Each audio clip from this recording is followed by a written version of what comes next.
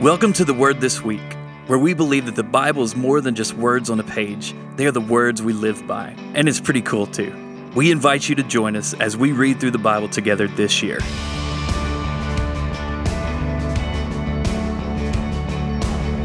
Welcome to the Word This Week. I'm your guest host, Jimmy Thorpe, and this is episode 29. This week's episode will be a little different.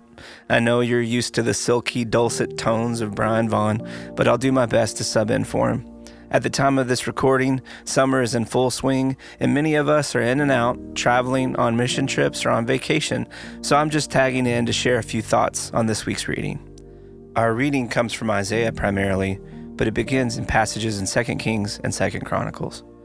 So King Hezekiah, for 25 years, has led the people toward God. He dedicated himself to that pursuit wholeheartedly, maybe even at the expense of guiding his own children. In this week's reading, we see his son Manasseh become king at age 12. Yes, you heard that right, at age 12. Manasseh was so young, taking leadership far too early.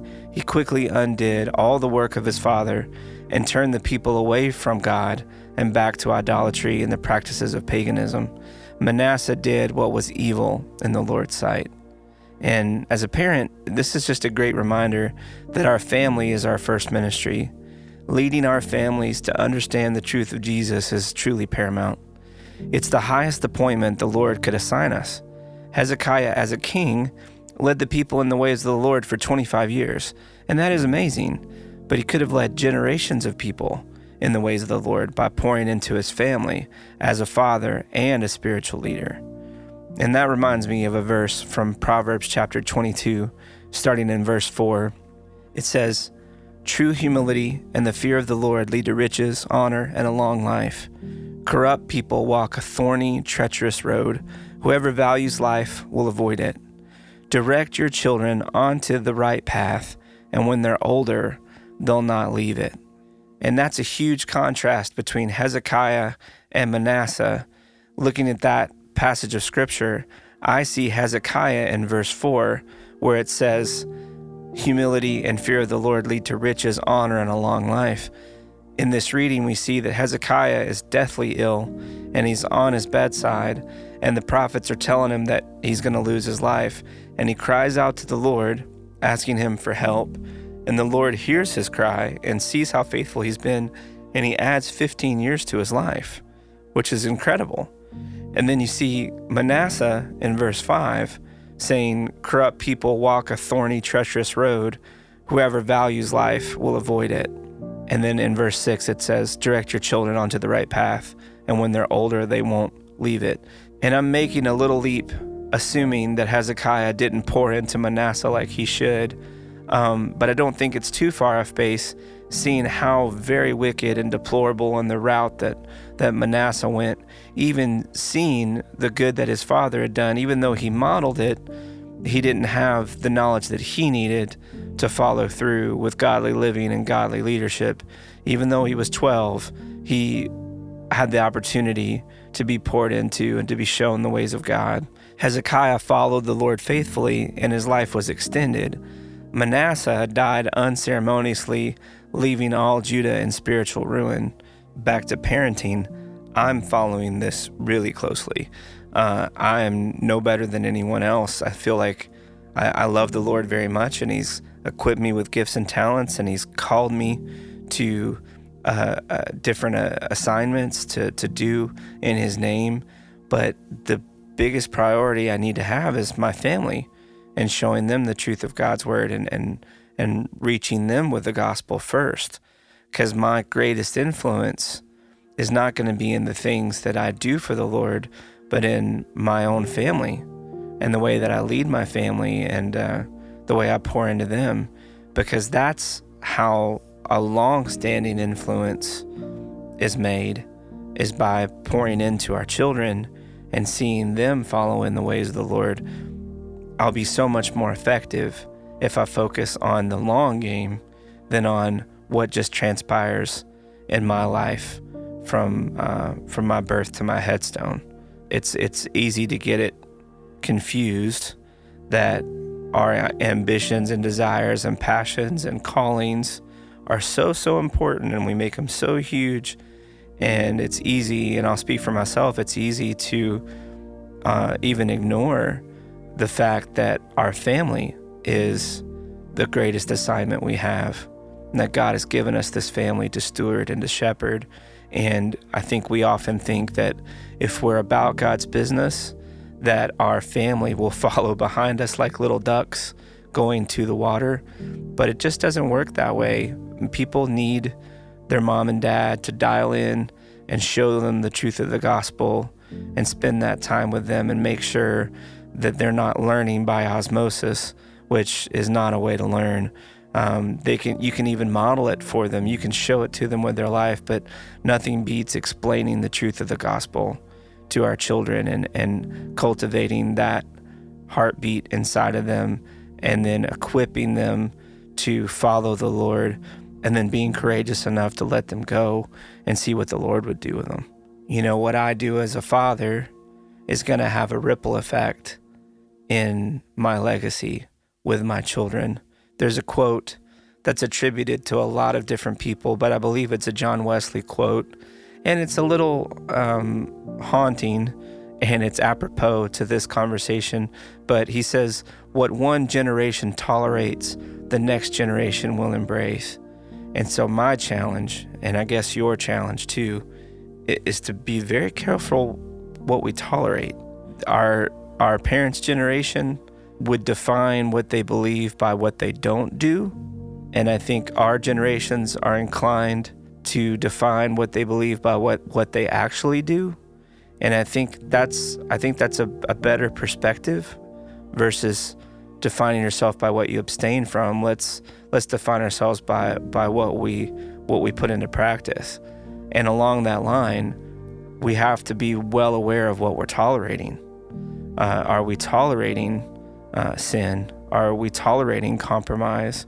Are we tolerating allowing our children to embrace and experience things without the appropriate timeliness or context? Or are we tolerating our children being faced with challenges and we're just leaving it up to them to decide what's right or wrong? Because according to this quote, whatever we tolerate, the next generation will embrace. And so we have to look at our own lives and our own example and the things that I'm tolerating. Would I be okay if my children embraced it? And that's a tough word for anybody, but I'm thinking through that myself as I read the scriptures this week. And we see that play out until King Josiah feels the conviction of the Lord and brings sweeping religious reform throughout the land, just like his great-great-grandfather did. Just like King Hezekiah, King Josiah brings all this change and all this reform, and all this revival comes at the heels of reading God's word. Josiah reads the book of the covenant, which is excerpts of the Torah, in its entirety, and committed his and ultimately the nation's obedience to this covenant to God. Sadly, as was prophesied in Hezekiah's day, the Babylonian conquering and exile would still come to pass, but Judah, Israel, and even we are not left without hope. This week, we also read in Isaiah, starting in chapter 40, that a Messiah is coming. There is hope for the hopeless, a home for the homeless, and a help for the helpless. Israel complains toward God due to their circumstances and hard-heartedness, and God explains that their exile was a judgment and not neglect, and how he's allowed all these things to ultimately help bring them home physically and spiritually. Isaiah speaks of a servant who will fulfill God's plan and do what Israel is obviously unable to do. He's bringing good news of God's kingdom, but at the same time, he will be rejected and despised. He will be killed and brought to life again. And not only will he restore his people, but he'll be a light into the nations. So we see God is doing something different.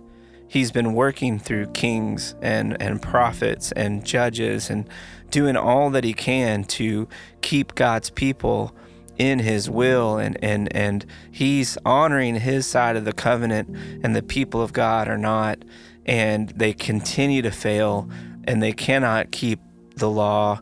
They cannot do what's right in God's sight. And so God steps in, and in Isaiah 43 and verse 19, he says, "Behold, I am doing a new thing. Now it springs forth. Do you not perceive it? I will make a way in the wilderness and rivers in the desert." And this servant, this great hope is Jesus. It's Jesus. He makes people right with God, and praise God. 2 Corinthians chapter 5 and verse 21, the Bible says, "For our sake he made him to be sin who knew no sin, so that in him we might become the righteousness of God." And it expounds on this in Romans chapter 8, starting in verse 1. "So now there's no condemnation for those who belong to Christ Jesus. And because you belong to him, the power of the life-giving Spirit has freed you from the power of sin that leads to death. The law of Moses was unable," catch this, "the law of Moses was unable to save us because of the weakness of our sinful nature." So going back to Josiah, he's reading the book of the covenant, which is the law of Moses. And he's doing all that he can to reform Judah and pull them back around. And he does a great job, and they do those very things. But it just doesn't last. And it can't seem to last. And that's what it says in verse 3. The law of Moses was unable to save us because of our weakness of our sinful nature. So God did what the law could not do.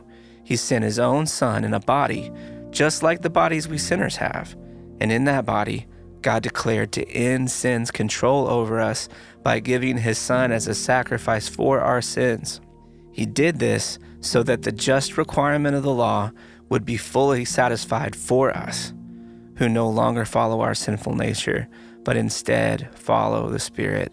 Amen and amen. We cannot do this on our own. Head knowledge and understanding cannot save us. Duty and sacrifice will not open the door for us. Only Jesus, our King, makes a way in the wilderness and rivers in a desert.